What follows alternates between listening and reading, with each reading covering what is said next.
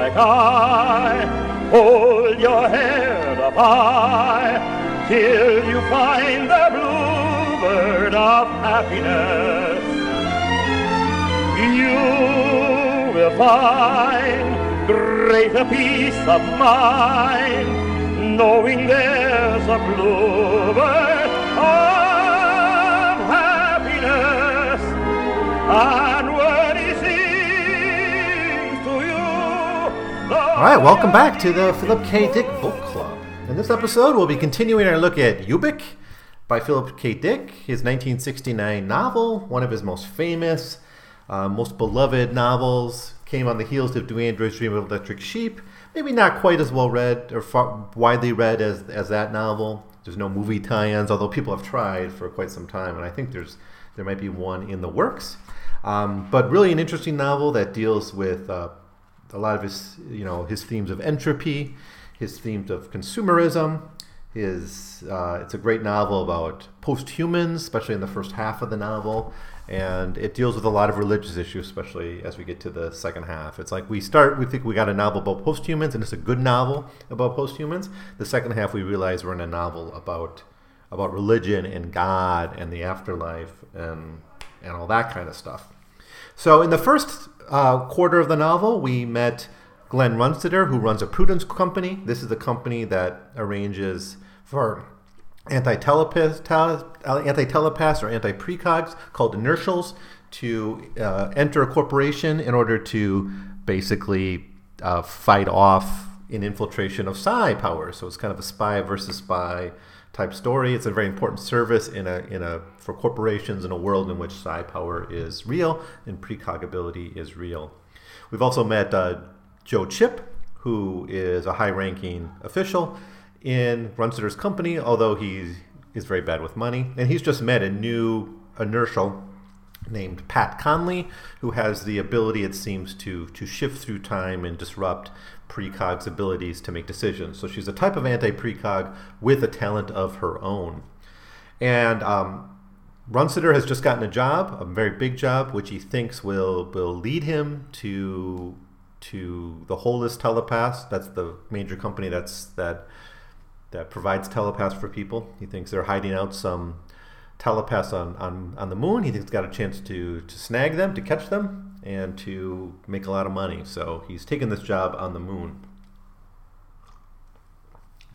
So as chapter 5 begins, this is where we left off. We're going to look at chapters 5 through 8 in this episode.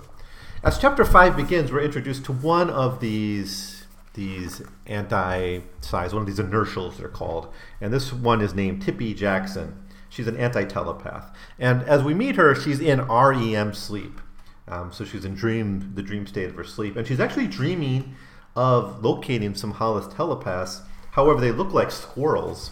And they quote Richard III. So it's just a very bizarre dream. It doesn't really feed too much into the story later on. There is conversations about dreams by the inertials later on, and it seems that they have some special, prophetic dreaming ability, and people take their dreams seriously. But I don't know if this particular dream is referenced directly again.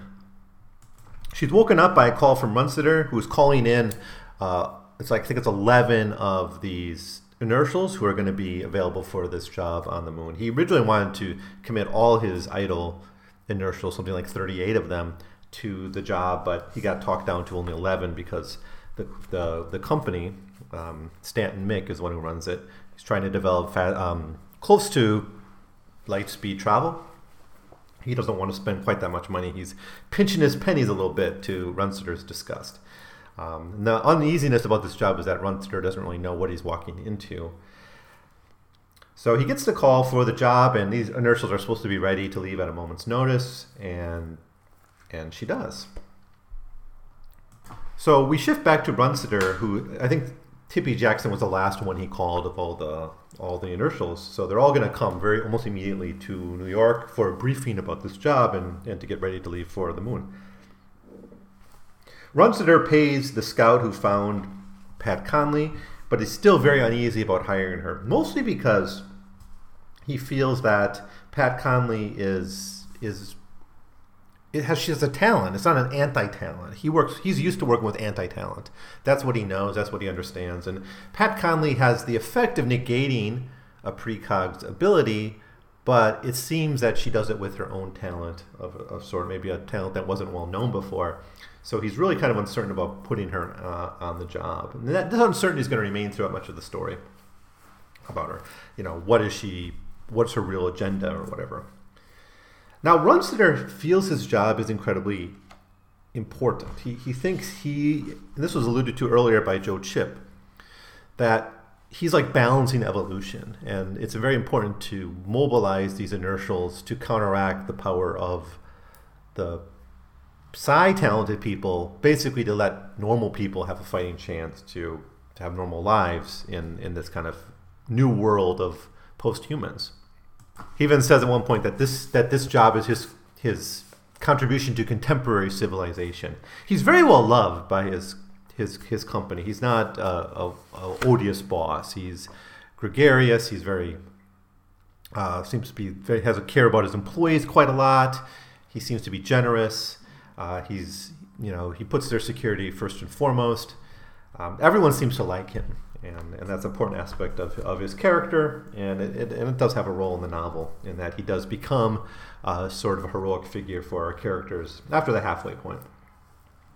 But we're introduced to this group of inertials who all come, and we're really got a weird gang of like a motley crew of weirdos essentially. In fact, here's what Dick writes about them. He eyed the individuals, this is Runster, he eyed the individuals who had begun to fill up his office. They gathered near one another, none of them speaking. They waited for him. What an ill-assorted bunch, he thought pessimistically. A young string bean of a girl with glasses and straight lemon yellow hair wearing a cowboy hat. A black lace mantilla and Bermuda shorts. That would be Eddie Dorn. A good-looking older dark woman with the tricky deranged eyes who wore a silk sari and nylon obi and bobby socks. Francie something, a part-time schizophrenic who imagined that sentient beings from Beetlejuice would occasionally land on the roof of her Connet building. A woolly-haired adolescent boy wrapped in a superior and syndical cloud of pride, this one in a floral muumuu and spandex bloomers. Runsiter never encountered before, and so it went. 5 females he counted and 5 males. Something was missing. And so then Tippy Jackson comes and that rounds out their 11 people.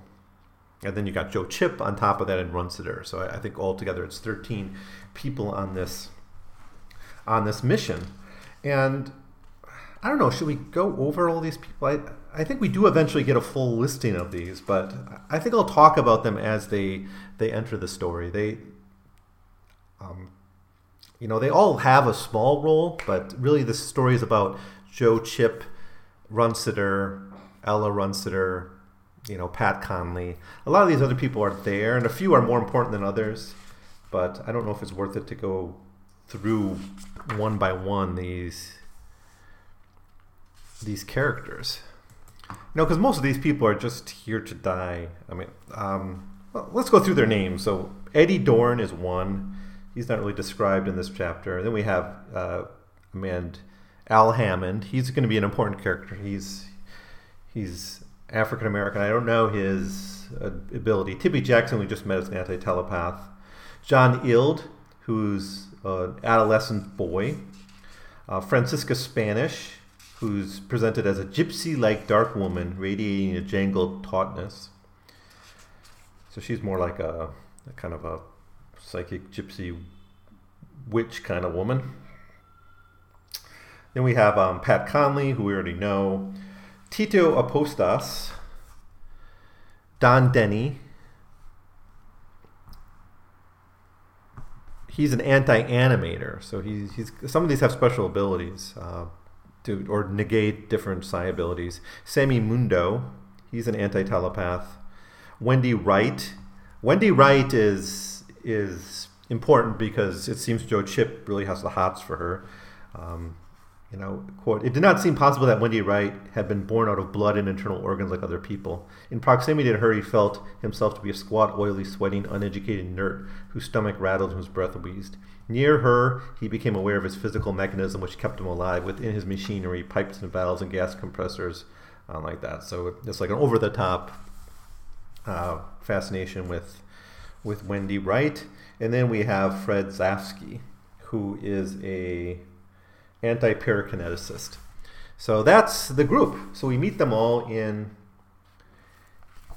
chapter 5. Now there's one thing I didn't mention about this chapter. Mostly this is to introduce these psi characters, most of whom are minor characters who just kind of come in and out of the story as Dick needs them to be there. But there's a moment in when Runsiter kind of challenges Pat Conley to kind of show what she can do. And instantly she does it. And she does it by basically changing reality. She's able to shift reality. So almost instantly they're in a different place. And Joe Chip is married to Pat Conley. So she changes it so Pat Conley is married to her. And they've been married for quite a while. And they figure out that they've been disrupted and moved out of time. And some of the inertials know better what was going on. And then after a while of kind of living in this alternate reality, she moves them back. But she keeps the ring. She keeps the ring she had Joe Chip buy for her as her wedding on her finger, even though everything else gets restored back to normal. So she's able to show off her power. He briefs them, so Runster briefs them, and then says they all need to prepare to go to Luna. So it's these 11 inertials. It's Joe Chip and Runster are the ones going to Luna. I don't think that's leaving anyone out, but there are a lot of minor characters in here that you don't really need to know. So chapter 6, we're introduced to Zoe Ritt, who is the kind of the go-to person for this operation, the one who works for the Stanton Mick. To hire, she's the one who was sent to hire them, and so she shows them around the Luna base where they'll be operating. They're going to be staying in bunks, but they have certain appliances that aren't coin operated. So those are some amenities, free healthcare. It's presented as a very good deal for them. They're even offered joint rooms for inertials who want to sleep together, which is something Runsiter opposes on kind of corporate grounds that they can't sleep together. The only thing that's not allowed is drug use, it seems, in the compound. So it's just a general meet and greet at the beginning of chapter 6, where everyone gets the lay of the land. Now, one thing that happens right away is Glenn Runster insists that Joe Chip figure out the inertial field, and it's very strong among the inertials. But he needs to figure out how many inertials they need to actually counteract the psi field that's being generated. Because the idea is this company has been infiltrated by psis, and so you need to kind of figure out what you're dealing with before you commit your forces. And Runster is very careful. Not nearly careful enough, it seems, but he has this goal of being very careful about how many he invests in. Does he always bring in enough or whatever? So Joe Chip immediately starts trying to judge the field, and he finds it to be null. He finds there to be no psychic field on Luna, and this, of course, terrifies Glenn Runsiter. Now, while Joe Chip is figuring this out, a man comes to greet them, and it's actually Stanton Mick, the guy who runs the company. And he gives kind of a greeting speech. He tries to shake hands with them. And just as Joe Chip figures out that there's no psi field that they need to counteract, Glenn Runsiter realizes a trap, wants them all to leave immediately. But then the Stanton Mick person floats into the air and explodes. And this is like a bomb. So the bomb seems to have gone wrong. It went up into the air and exploded. And so that man... that was just an android that was armed with a bomb. So immediately they find Runsiter has been fatally injured in the explosion, and they immediately start to act to get him into cold pack, get him back to the ship so they can all retreat back to Earth. Because if he's going to die, they want to at least put him into half-life, so he'll have some sort of life left. So that's the point now. They're trying to rush to get Runsiter to half-life. Now, of course, there's two possibilities of what happened here. One is that Hollis was behind this whole operation, and he wanted to kill off a bunch of the inertials so he could be more free to act with his psi-talented people in various businesses.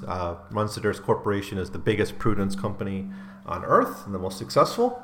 The other option is maybe if Stanton Mick had arranged it, because, of course, it was his company, But they don't know, and in a way it doesn't really matter who is behind it. There are various theories that are presented throughout the story about who is behind it and why. But right now they're in a panic mode, and they need to get to the surface before it's too late. And they actually get there without interference. And this is also very strange because, the bomb failed to kill everyone. So why didn't they follow up with another attack?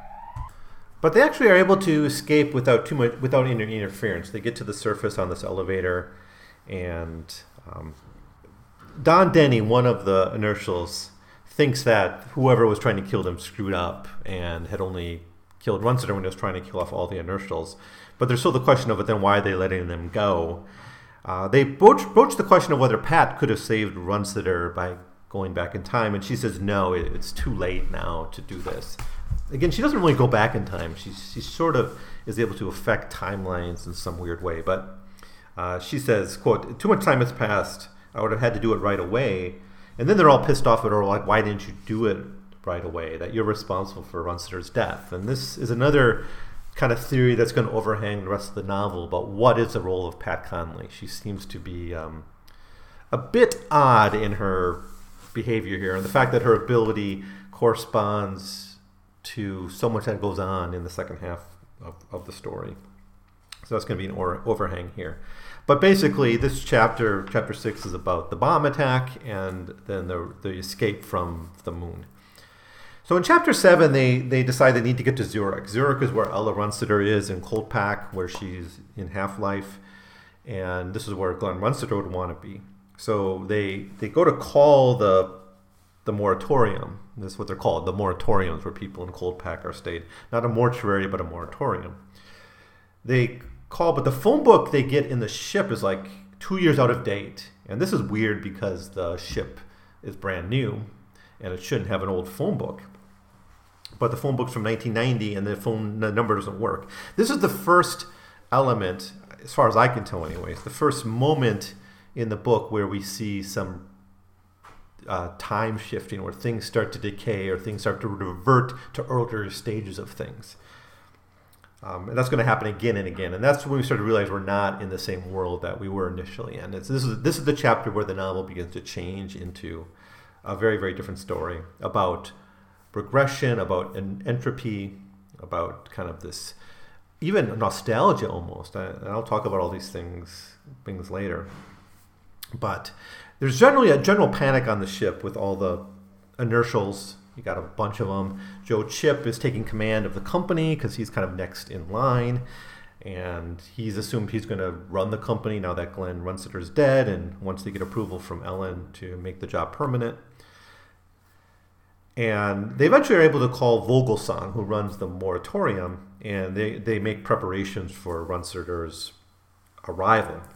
And the decision at this point, or the consensus among the group, is that they never should have went to Luna. That not only was it dangerous, it was completely out of character for Runsiter to even go there. Joe says, "I always was suspicious of Luna," he'll say, "but not quite suspicious enough. The job was too much of a plum. He couldn't resist it. And so with the bait, they got him, as they knew they would." So he thinks it's a bit out of character for Runsiter to even taken a job like this. So they finally land in Zurich. It's just like a 10-minute trip from the moon to Zurich. And the moratorium is comes right to like the airport, well, whatever, the spaceport, and begins to prepare Runsiter for Cold Pack and to go to the Half-Life, to the moratorium, where you can begin his half-life. But Joe, he goes to the coffee machine, and he has this very strange encounter with the coffee machine. So first, it's a normal Joe Chip encounter with these machines, these homeostatic machines, where they demand money for services, they talk back to you, they're very arrogant, and he has troubles even with his door. He doesn't have money to pay 5 cents for the door. That was earlier in the story. So he has to pay $1, right? One post-cred, actually, it's called. So basically, it's essentially one post-cred. And he has to charge it to the account. And they said, no, you need a credit card. And he doesn't have the credit card. So he actually kind of freaks out at this point. And he screams at the machine. This is like a lecture to consumerism, or to consumer society overall, it seems.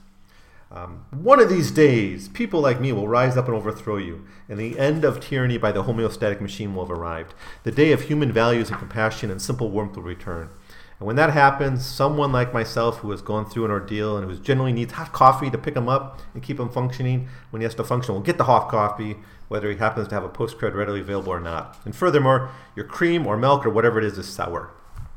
So I think he had to bum a postcard off one of the other workers. Maybe it was Al Hammond.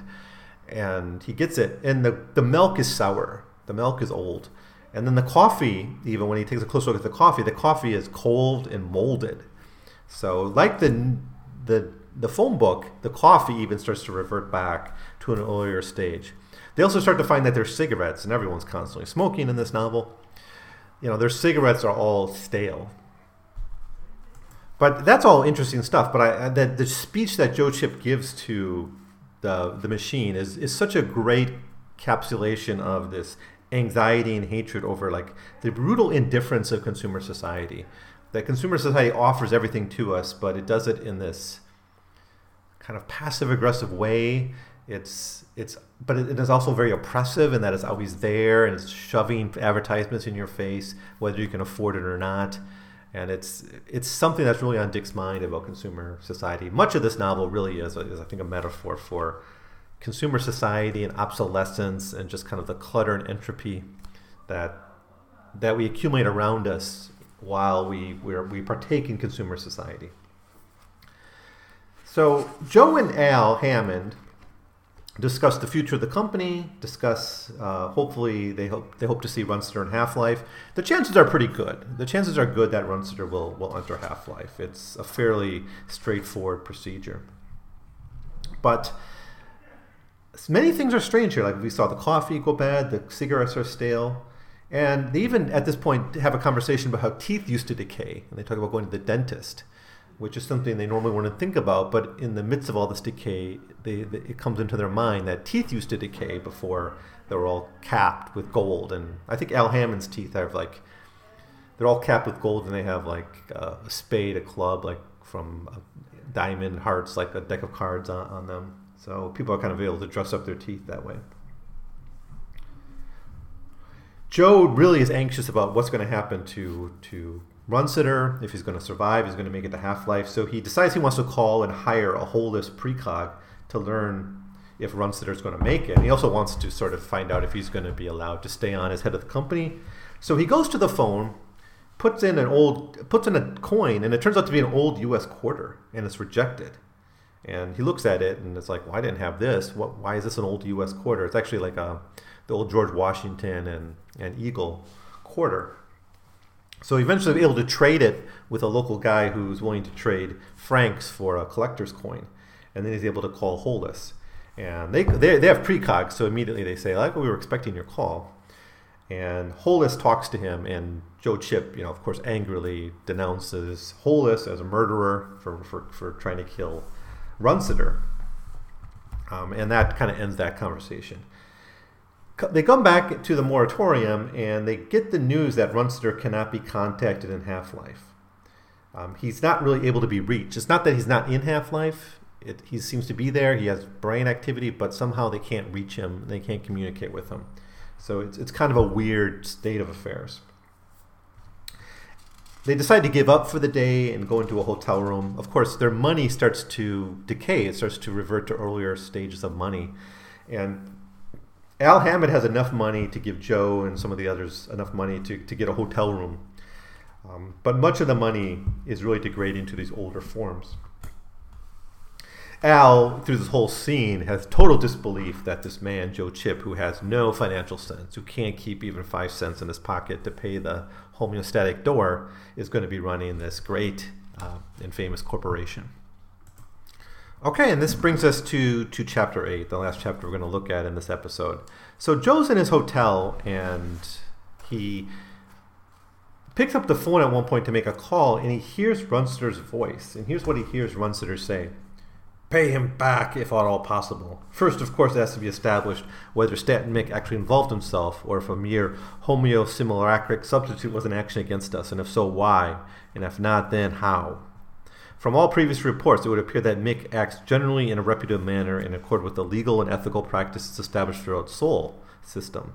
In view of this, and he goes on, and Joe tries to contact Runsiter, call him. He somehow thinks that from Half-Life, Runsiter is somehow able to contact them. He goes and grabs a newspaper from the Pate machine to try to find news of Runsiter's death, and there's nothing in the newspapers yet about Runsiter's death. Now, Vogelsong comes in. He's the guy who runs the moratorium. He comes in with news, and essentially his news is that there's no progress on Runsiter, and they're really baffled about why Runsiter is not able to be active. Now, once again, we find that Joe Chip has to borrow money from someone else. This time he's trying to borrow it from Vogelsong because he used up all his money, the money that Al Hammond gave him for the hotel room. Again, there's kind of a running joke in this novel, especially the first half, that Joe Chip just, despite having a job and a career and in a good corporation, he somehow can't hold on to his money. But they end up searching the hotel room and they find, I think Vogelsong says something about how a woman stayed with you last night, and Joe Chip doesn't have a memory of sleeping with a woman, so they search the room and they find the dried, mummified body of Wendy Wright. And here's how she's described. On the floor of the closet, a huddled heap, dehydrated, almost mummified, lay curled up. Decaying shreds of what seemingly had once been cloth covered most of it, as if it had by degrees over a long period of time retracted into what remained of its garments. Bending, he turned it over. It weighed only a few pounds. At the push of his hand, the limbs folded out into tiny, bony extensions that rustled like paper. Its hair seemed enormously long, wiry, tangled. A black cloud of hair obstructed his face. He crouched, not moving, not wanting to see who it was. And it turns out it's Wendy Wright. They finally figure out who it is. And the lesson here is that everything seems to decay, and this is what Joe Chip starts to put together. The antiquated money, the sour cream, the molded coffee, the cold molded coffee, the phone book, all these things. And Wendy Wright seems to also decay in age. This seems to be a general principle of the world they're in. Now, obviously, they don't realize that they're in another world. They don't know they're in a Philip K. Dick novel. So they start to think that maybe something happened to them in the bomb. The bomb wasn't just an explosion. It was also affecting them in a way. Maybe it was radiation from the bomb, and that's why they let them go, because they were all going to die anyways. So they are able to get all the inertials together, essentially, for a meeting. And they talk about this, and they go through all the evidence they have. The stale cigarettes, the phone book, the money, the putrid food. And there's also another thing that appeared, and that's an ad on a match folder. Like a random match folder had a personalized message to them, it seemed. And that's, of course, very unlikely that in a random matchbox there'd be a message, or a match folder, there would be a message to you. Now, the thing is, it seems that Runsiter Associates, this company, advertises on match folders, but this isn't an advertisement. It is a personalized message almost. Or at least it seems to be targeting the events that just happened. Quote, this is what it says on the match folder. Mr. Glenn Runsiter of the beloved Brethren Moratorium of Zurich, Switzerland, doubles his income within a week as receiving our free shoe kit with detailed information as to how you can sell our authentic simulated leather loafers to friends, relatives, business associates. Mr. Runsiter, although helplessly frozen in cold pack, earned $400. So this is a really weird thing. It seems to know that Runsiter is already in cold pack and dead. It also places him as of Zurich, Switzerland, when we later learn he was born in Des Moines and he operates out of New York. So why is this message there? They really find that, or at least Joe Chip, I think, realizes this, maybe it's Pat too, that there's really two processes at work here. One process of deterioration and another process that seems to be reaching out to them. And there's more evidence of kind of Runsiter popping into their life. Some of the money is obsolete, but some of the other money appears with like Runsiter's face on it. Like it's George Washington or whatever, it's Runsiter. So one of the inertials, Don Denny, sees, that's what they are. They're manifestations of Runsiter. That's the second process along with the decay. Some coins get obsolete, others show up with Runsiter's portrait or bust on them. You know what I think? I think these processes are going in opposite directions. One is going away, so to speak, a going out of existence. that process. One. The second process is of coming into existence, but of something that's never existed before. So obviously they still really have no idea of what's going on, but it seems to be, they're coming to the conclusion that there's two processes going on. One is this decay, this projection kind of back in time, or to, it kind of works in two ways. One is they end up kind of shifting back in time. We'll talk about that in the next episode. But they're also this kind of decay of everything, this kind of rotting, this general kind of decrepitude of their existence. So to test this, to test where they are, and I think the idea is already in some of their heads that they're actually in half-life. So they said, let's go to a place we've never gone before. Let's go to a new city and see what happens. And so Al and Joe plan a quick trip to Baltimore, because none of them have been to Baltimore. And they think, if we go to Baltimore, maybe we can, see something new or realize something about where we're at and what's going on. Is it just a subjective experience, or is there some objective reality here? So they plan a trip to Baltimore. And that's where I'll leave us for now. We're at about over halfway through the novel already. So what are the major things happening here? Well, we've shifted from a novel about precogs and post-humans in battle with inertials and kind of this corporate shenanigans and spy versus spy stuff, which is all a lot of fun. But we've kind of moved into a novel really about shifting realities, right? And it's, of course, that's a common Philip Dick theme. He's been playing with this since the late 50s. And in fact, this novel in some ways, except for some of the theological aspects, feels almost like some of the 1950s novels. I'm reminded a lot reading this of like Eye in the Sky even, where you have different subjective experiences and weird worlds that people are in, and this idea that maybe some people can control the world they're in, that they're not in control of their own universe, but someone is, right? There is a kind of a malevolent force controlling their universe. That's something he played with back in Eye in the Sky. So it feels in some ways like a throwback, but also feels very new and fresh because it really does, it's just so wacky, and Dick doesn't feel at this point bound by any of like science fiction conventions, it seems, and he just has a lot of fun with it. It's a fun novel, it's humorous, it's actually a joy to read, I think. It's one of my favorite. But we're going to see where all this goes in the next episode. Where we'll look at chapters. We'll just look at 3 chapters next time because they're all fairly long. We'll look at 9, 10, and 11. And that'll get us to near the end of the novel. So as always, leave your comments, leave your thoughts about the meaning of all these weird things that are happening to our poor inertials and Joe Chip. Leave your thoughts about that below, or send me an email at 100pagescast@gmail.com. And I'll see you next time with part 3 of my review of Ubik. You must search till you find the bluebird. You will find peace and contentment forever if you